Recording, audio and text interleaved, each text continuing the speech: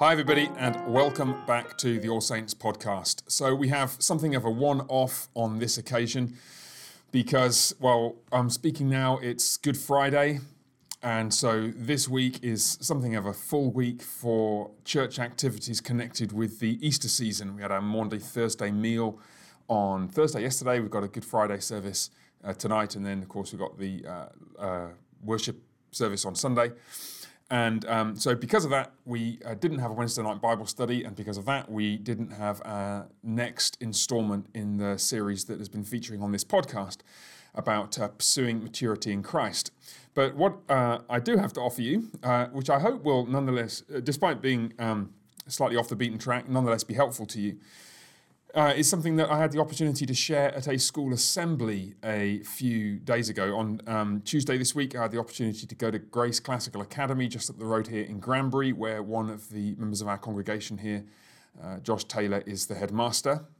And he asked me to speak for a few minutes to some of their older students about, anything I wanted, really. And so I spoke to them about what I've called the paradox of education, which roughly being interpreted has reference to the comment that Paul the Apostle makes in 1 Corinthians 8, verse 1 and 2, where he's talking specifically about food sacrificed to idols and some of the issues associated with that. But one of the things that he says seems to me to have implications elsewhere in the Christian life.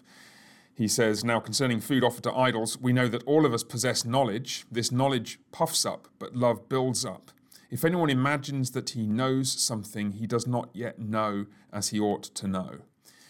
There is the paradox of education. If somebody thinks they know something, they don't yet know as they ought to. And of course, that concerns education because it is the role of educators, and so people at schools, including Christian schools, to dispel ignorance and convey knowledge and hopefully also some measure of wisdom. But in the process of conveying knowledge, we run into this grave danger of, for teachers and many of you guys who are parents, you're teachers also of your own children,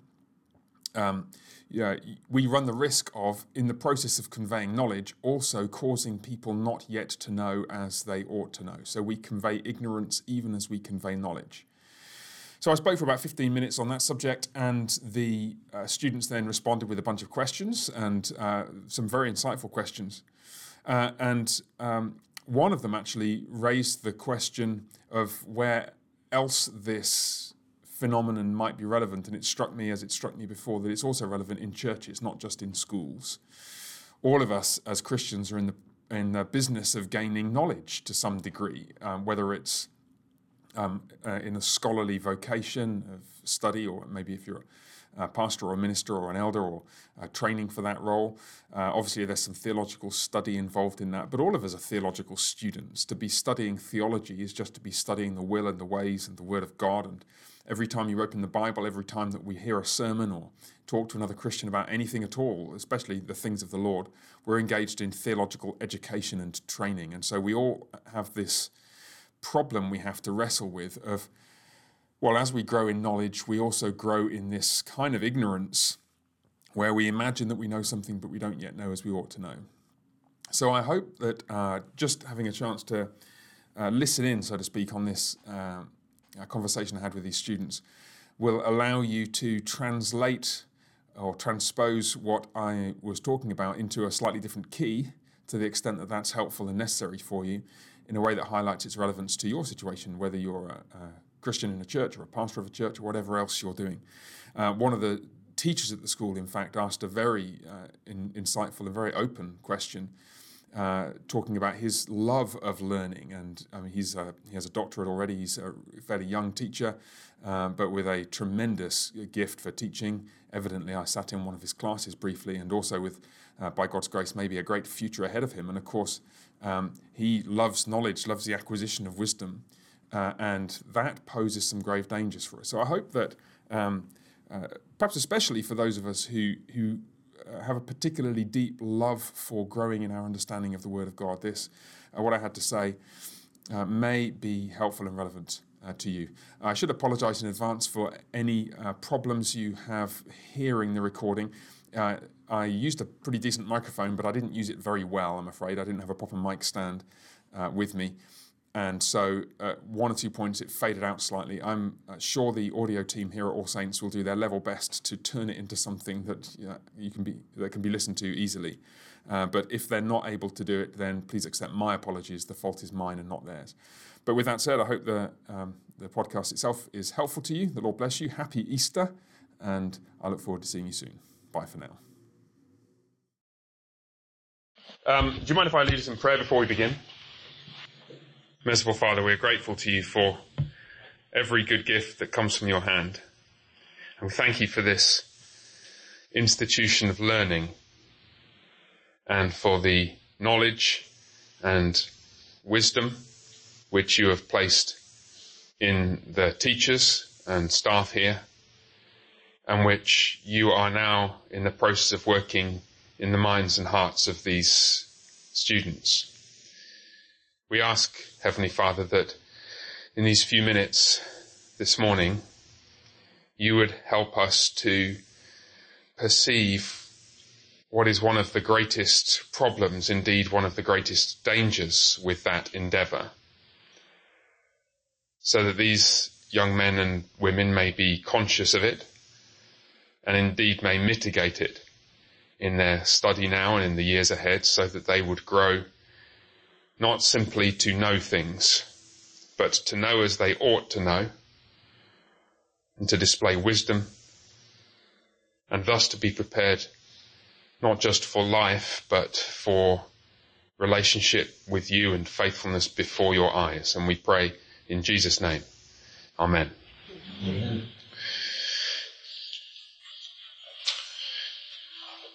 If anyone imagines that he knows something, he does not yet know, as he ought to know.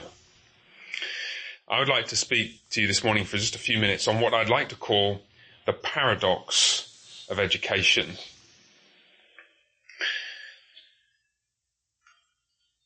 Have you ever had that experience when you're in a class with a really great teacher, and you go in and you feel completely out of your depth?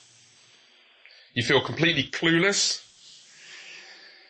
And at some point during the lesson, your eyes are opened and you feel like, I understand. Maybe it's a math class and there's this tricky trigonometric function and you can't figure out how to integrate it, and you sat up half the night trying to work out how to... And your math teacher says, well, here's what you need to do, and it's this, and then you do this, and then this resolves into this, and then you remember the trig identity that we did 6 months ago, and then the scales fall from your eyes, and you think, I understand. Or you're in a chemistry class, and you can't for the life of you figure out how a hexagonal close-packed structure occupies the same volume as a face-centered cubic structure. It's like, why is it? Because they look completely different. And then your chemistry teacher says, well, look, if you take the hexagonal close-packed structure and you twist it like that, and then you change the angle like that, you see it looks just like face-centered cubic, except that it's A, B, A, B, A, B, not A, B, C, A, B, C, A, B, C. And you're like, I get it now. Or you're reading George Herbert's poem, The Altar. Have you read George Herbert's poem, The Altar? Okay, so one day you'll be reading George Herbert's poem, The Altar. A broken altar, Lord, thy servant rears, made of a heart and cemented with tears, whose parts are as thy hand didst frame. No workman's tool hath touched the same. And you're thinking, I just don't understand this poem, because it goes on like 8 more lines. But the third and the fourth lines, you're like, okay, so that's Exodus 20 and Deuteronomy 27 and Joshua 8, because no workman's tool hath touched this altar. So this is an altar that the Lord has made, because the Lord must make the places in which he is to be worshipped. Yeah, so you don't go getting your kind of workman's tool and chipping away at the altar. And young Mr. Ray over there is thinking, oh yes, I remember, because Joshua chapter 8 was last Sunday, remember? Yeah. Mm-hmm. So this is an altar that the Lord has made. Lines 3 and 4. So how on earth is a broken altar made of a heart and cemented with tears? The Lord doesn't have a heart, at least not like our heart, and he doesn't cry. So how can the altar which the Lord hath made be like a heart and cemented with... And then your theology teacher opens your eyes. And you realise, of course, this is one way in which George Herbert frames both the doctrine of divine sovereignty and human responsibility, whereby we are involved in that which the Lord is doing, and also, of course, the place of suffering in the formation of what God is making. So, the Lord is making your tears and framing the altar of your heart. And the scales fall from your eyes and you think, I understand. You ever had those experiences where you have a great teacher, if you have had those experiences, where you think, I understand. And therein lies the problem. Because that great teacher of yours has given you the impression that you understand. That's the paradox of education. A great teacher must cause you to think, I understand. I get it now. So you don't walk in confused and walk out confused and in and out and in and out, and your brain just goes cloudy and fuzzy, and by the end of the semester you're thinking, I need to go find another school where people are as stupid as I am, because I can't cope with Grace Classical Christian Academy.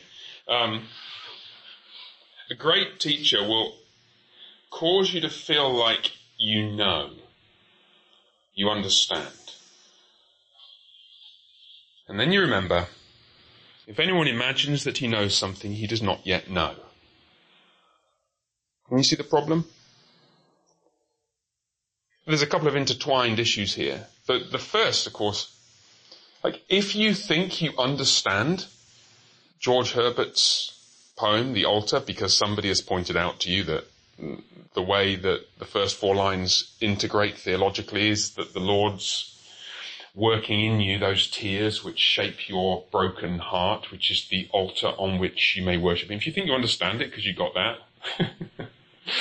well, there are entire journals, like every quarter, new sets of articles are published that are devoted to nothing apart from George Herbert's poetry. There are people who write PhD theses on that poem. And you think you understand? You break. You've just figured out how to integrate some little trivial trig function. Let me tell you, there are people in the lab I used to work in Oxford whose PhD was on building a computer program to allow them to do math problems that are more complicated than that. And the chemistry thing, well, for goodness sake, it's hard to find two structures which are more different than a face-centered cubic and a hexagonal close-packed structure in all of their mechanical properties, as you'd know, of course, if you understood any of those things. So here's the problem. The paradox of education is that your teachers have to dispel your knowledge. Sorry, they have to dispel your ignorance. Careful. They have to dispel your ignorance and give you knowledge, and in the process of giving you knowledge, they cause you not to know. They take away your true knowledge of the way things are. In a couple of different ways. The first way is, of course, they run the risk of shrinking your world.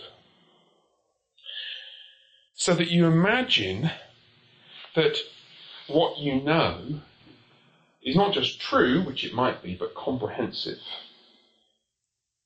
You could imagine that you walk out of that classroom not just knowing something that's right, but knowing all that there is to know. And you fail to realise that what you have done is you've scratched the surface of some tiny little corner of the world. And you don't know anything at all, nearly. Okay, you know a little bit more than when you walked in, but you don't know the world. And of course then there's the theological corollary of that. And you see it sometimes in the arrogance of a young man or a young woman who thinks he knows, or thinks she knows. You occasionally see it when young people are encouraged to debate with one another. I witnessed a debate, it was more kind of speech thing recently. A young man was explaining how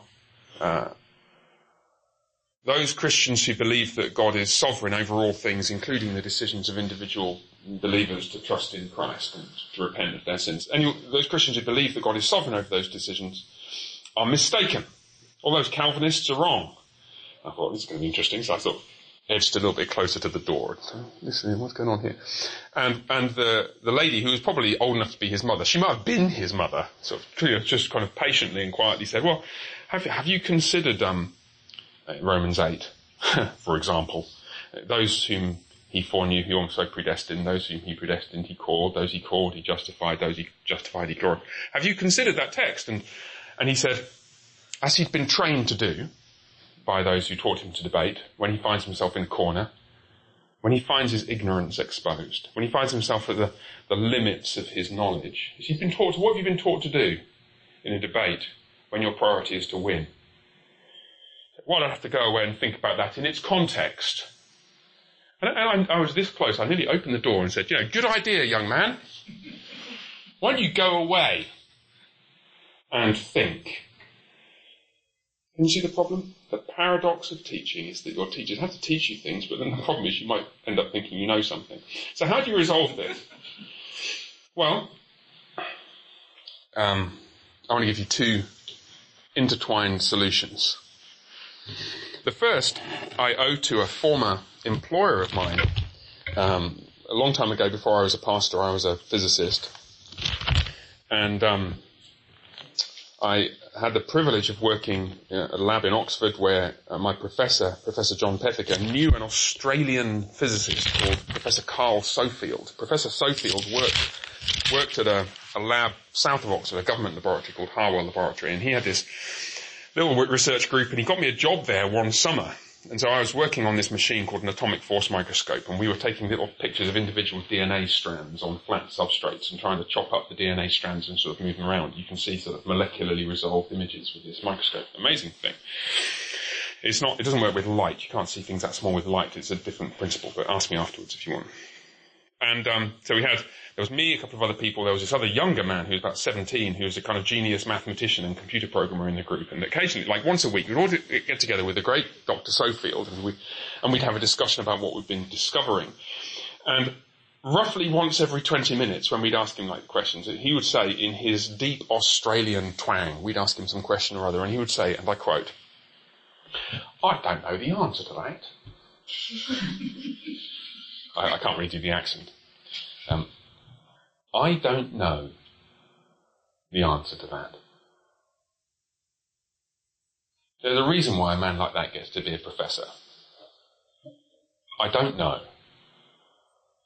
And this, at the time, 20-year-old, 21-year-old I think I was, maybe graduate student, and his 17-year-old mathematician friend had asked a question, and the great Professor Sofield says, I don't know. I don't think he was a Christian man, but he did know instinctively, from years of experience, the world is so much bigger than that tiny portion of it that he understood. I don't know. I don't know the answer to that. That's the first thing. The second, of course, is from Proverbs chapter 1, verse 7.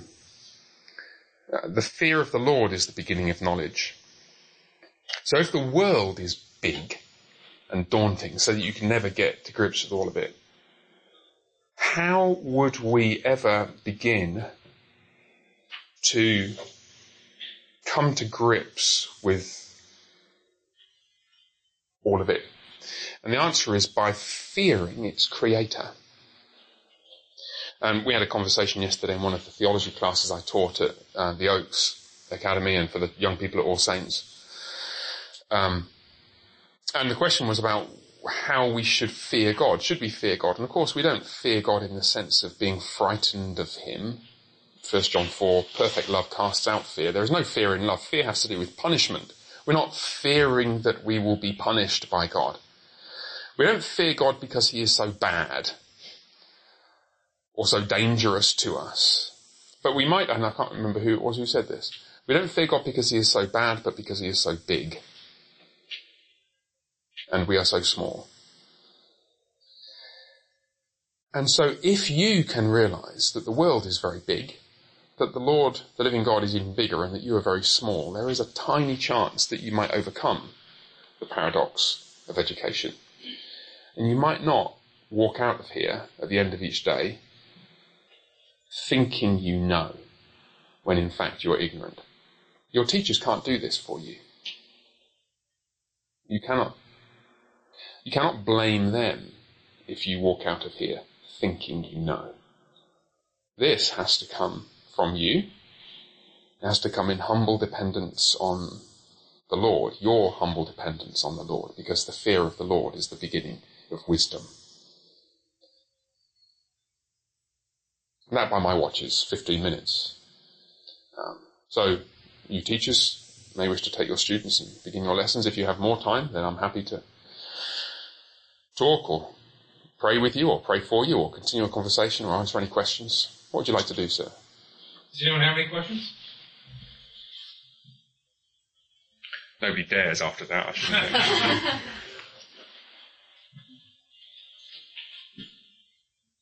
But pause for a minute or two. This is a helpful exercise. Thinking. Don't expect to be able to come up with a question immediately. Sit and think.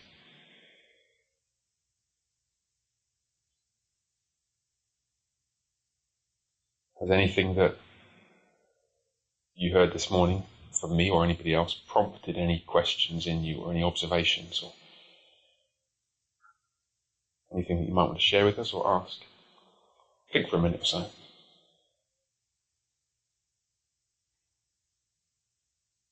Yes? I have a question. I don't know, it's about your collar thing. I'm just curious why you wear that. I'm just curious. Why I wear this? Yes. That's a good question.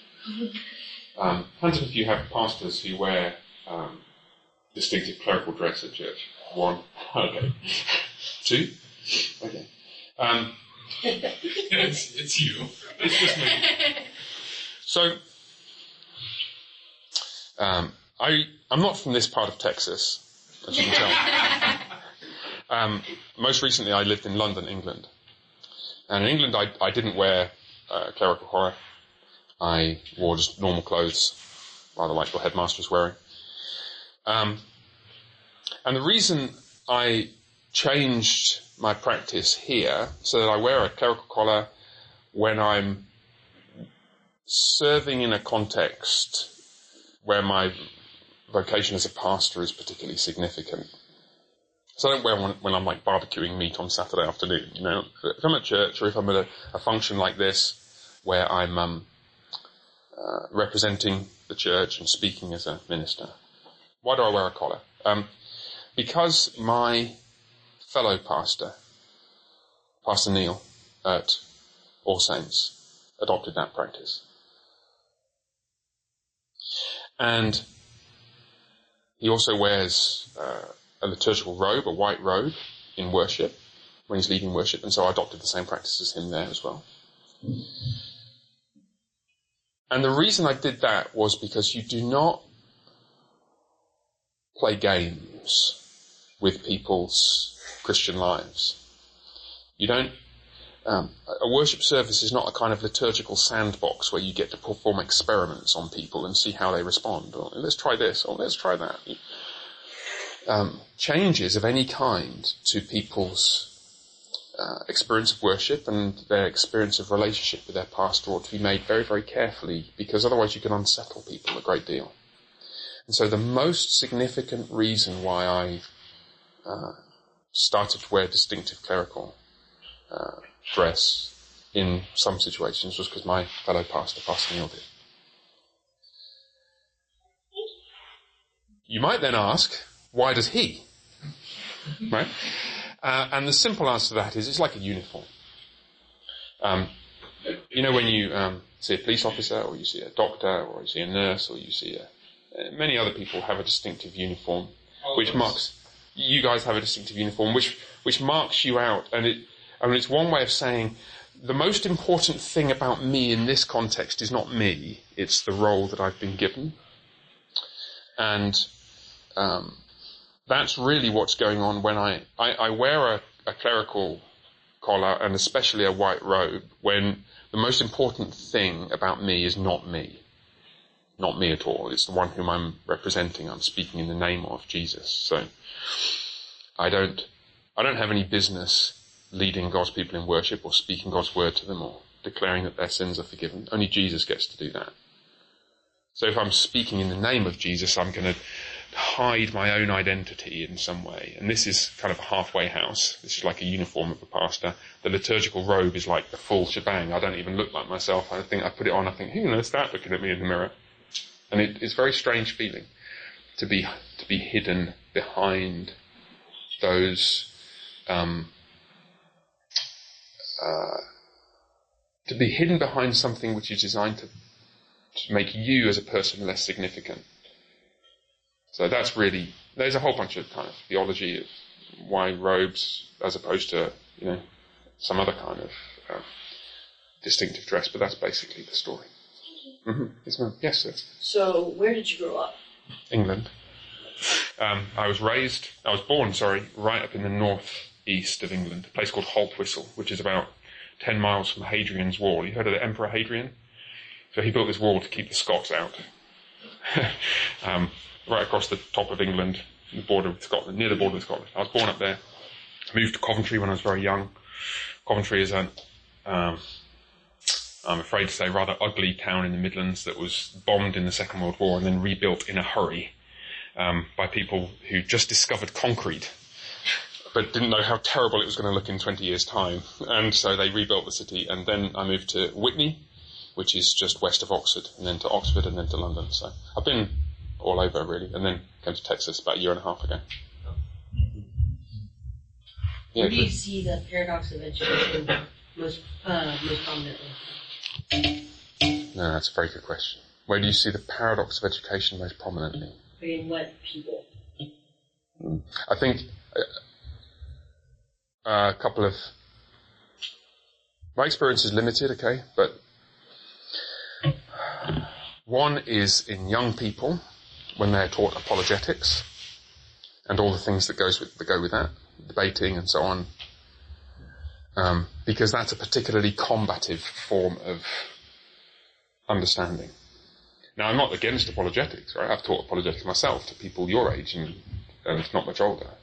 But there's a cost to that, and it can generate a kind of combative spirit and an arrogant spirit in young people.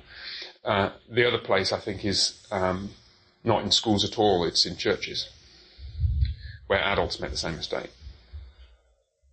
They read one book on some subject and they now think they understand it. And I'm like, do you want to see my fellow pastor, Pastor Neil's library? It's like 5 times the size of mine. And one of the things that's really interesting about people who really understand something is they're so quick to highlight what they don't know. It's true with scientists, actually. Really good scientists. We're very conscious of the limits of their understanding. And same with theologians. And sometimes you see among adult Christians, the illusion of understanding is very, very strong. When you see this little tiny fragment of a subject, but it's all you see, and you imagine that it's all there is. Well, think again. And it's wonderful actually to see genuine Christian growth happening as somebody, they might grow in their knowledge like this, but what really happens is that they're growing in their awareness of all this stuff they don't understand, and it generates a wonderful kind of a spirit of humility which is evident in their conversation. And you can sometimes see when that spirit is lacking in the way they ask questions of you, or the way they approach subjects, or the way they approach discussions with other Christians. So, yeah, good question, Drew. Thank you. You're pointing to somebody. My apologies. Put your hand up nice and yeah, I see. So, do you think that it could become prideful in a way, like, if you're like, I don't know anything, just kind of wallowing in that? Yeah. Could that also be kind of assumed, like, thinking like that? Yeah, could the I don't know anything, you could be wallowing in your profession of ignorance. Yeah, absolutely. I don't know whether it's, I mean, maybe it will be a kind of pride, because what you'd be then trying to, you'd be pretending like you knew that there's all this stuff out there that you don't know, and I'm very humble, I don't really know any of that, So you could be putting on an act, pretending that there's loads of things that you don't know, in order to give the impression that your awareness of it is greater than it is. Yeah, absolutely. Any good thing can be twisted, and will be, by the devil. That's what sin is. Sin and evil in particular isn't a substance or a stuff that has being. It's not created by God. Evil is not made by God. Evil is the distortion of good things. You've read Augustine, yeah? Okay? So it's a what's the Latin phrase? I forget. I didn't know any Latin. About 8 words of Latin. Privatio, help me out here, teacher. Privatio boni. Privatio boni, thank you. I didn't want to pronounce it wrongly. It's the privation of the good. So what happens is you get a great thing, and then you turn it to evil. And this is exactly what we're talking about here. Samson's great strength. And so he brings the entire temple down on top of himself. Saul's great military prowess. And he becomes arrogant and then ends up fighting against his own son. All sin is the perversion of a good thing. And that, in one sense, every area of life is about growing in our appreciation of good things and our expression of good things without distorting them and making them wicked. And this is just one way of doing it, with knowledge and understanding. So yeah, very good question. Thank you. Headmaster, how are you doing? Oh, question from the teacher here. You got a comment? One question, and you pray. Please, yeah.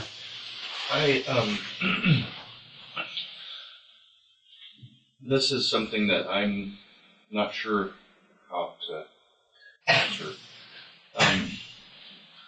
I do like to know things. Good. You want a teacher like that, by the way.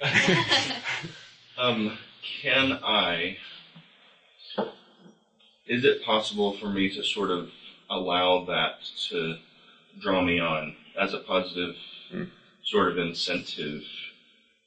And can I say, is it all right for me to sort of delight in knowing things? And can I do that without it sort of being self-congratulatory? Mm-hmm. Like, I have finally achieved, because I find my intellect, it has a hunger. Mm-hmm. And when it has some food, when it bites down on something, then that sends some sort of thrill to my heart as well, because I feel good. I feel like, but there's also this problem that becomes... Yes. Yeah, no, I think you've expressed it very well, and the answer has to be yes. And your awareness of that issue is a huge part of the battle. And to bring our intellectual life together with our piety, or our faith, our faithfulness, is really the heart of it, I think.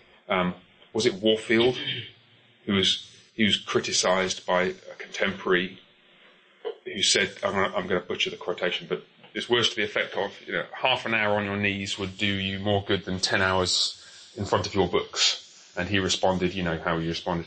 Well, how about 10 hours on my knees with my books? Right. And so, you're at an interesting point in your career, if I might say so, because you've clearly, you've got a PhD in medieval philosophy.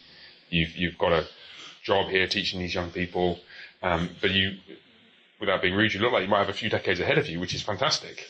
So think what you could be, and because of your studies, what a PhD is dip your toe in this massive ocean and take out a thimble, and then somebody's going to give you a degree for this thimbleful. Right? We've both had that experience. So now what you don't want to do is plonk that thimble on the desk and just spend the rest of your life gazing at it. You want to go back to the ocean and marvel at that on your knees. Yeah. So yeah, Lord bless you, and what a great teacher you could have. Yeah. Mm-hmm. All right. Anything else, Headmaster? All right. Shall I pray for you all of us? Let's pray. Merciful Father, thank you for these young people, for their teachers, for this place. for your grace and kindness to us. You've entrusted us with infinite riches in Christ and a near infinite cosmos to enjoy. And we confess our failure to grasp how small we are and the magnificence of your creation and of your being. So please would you humble us at the same time as giving us that thirst for knowledge, so that we never think we know, but rather come to appreciate the grandeur of what we don't know, and on, for that reason, a continual search humbly to plumb the depths of your ways and of your world. And we pray in Jesus' name. Amen.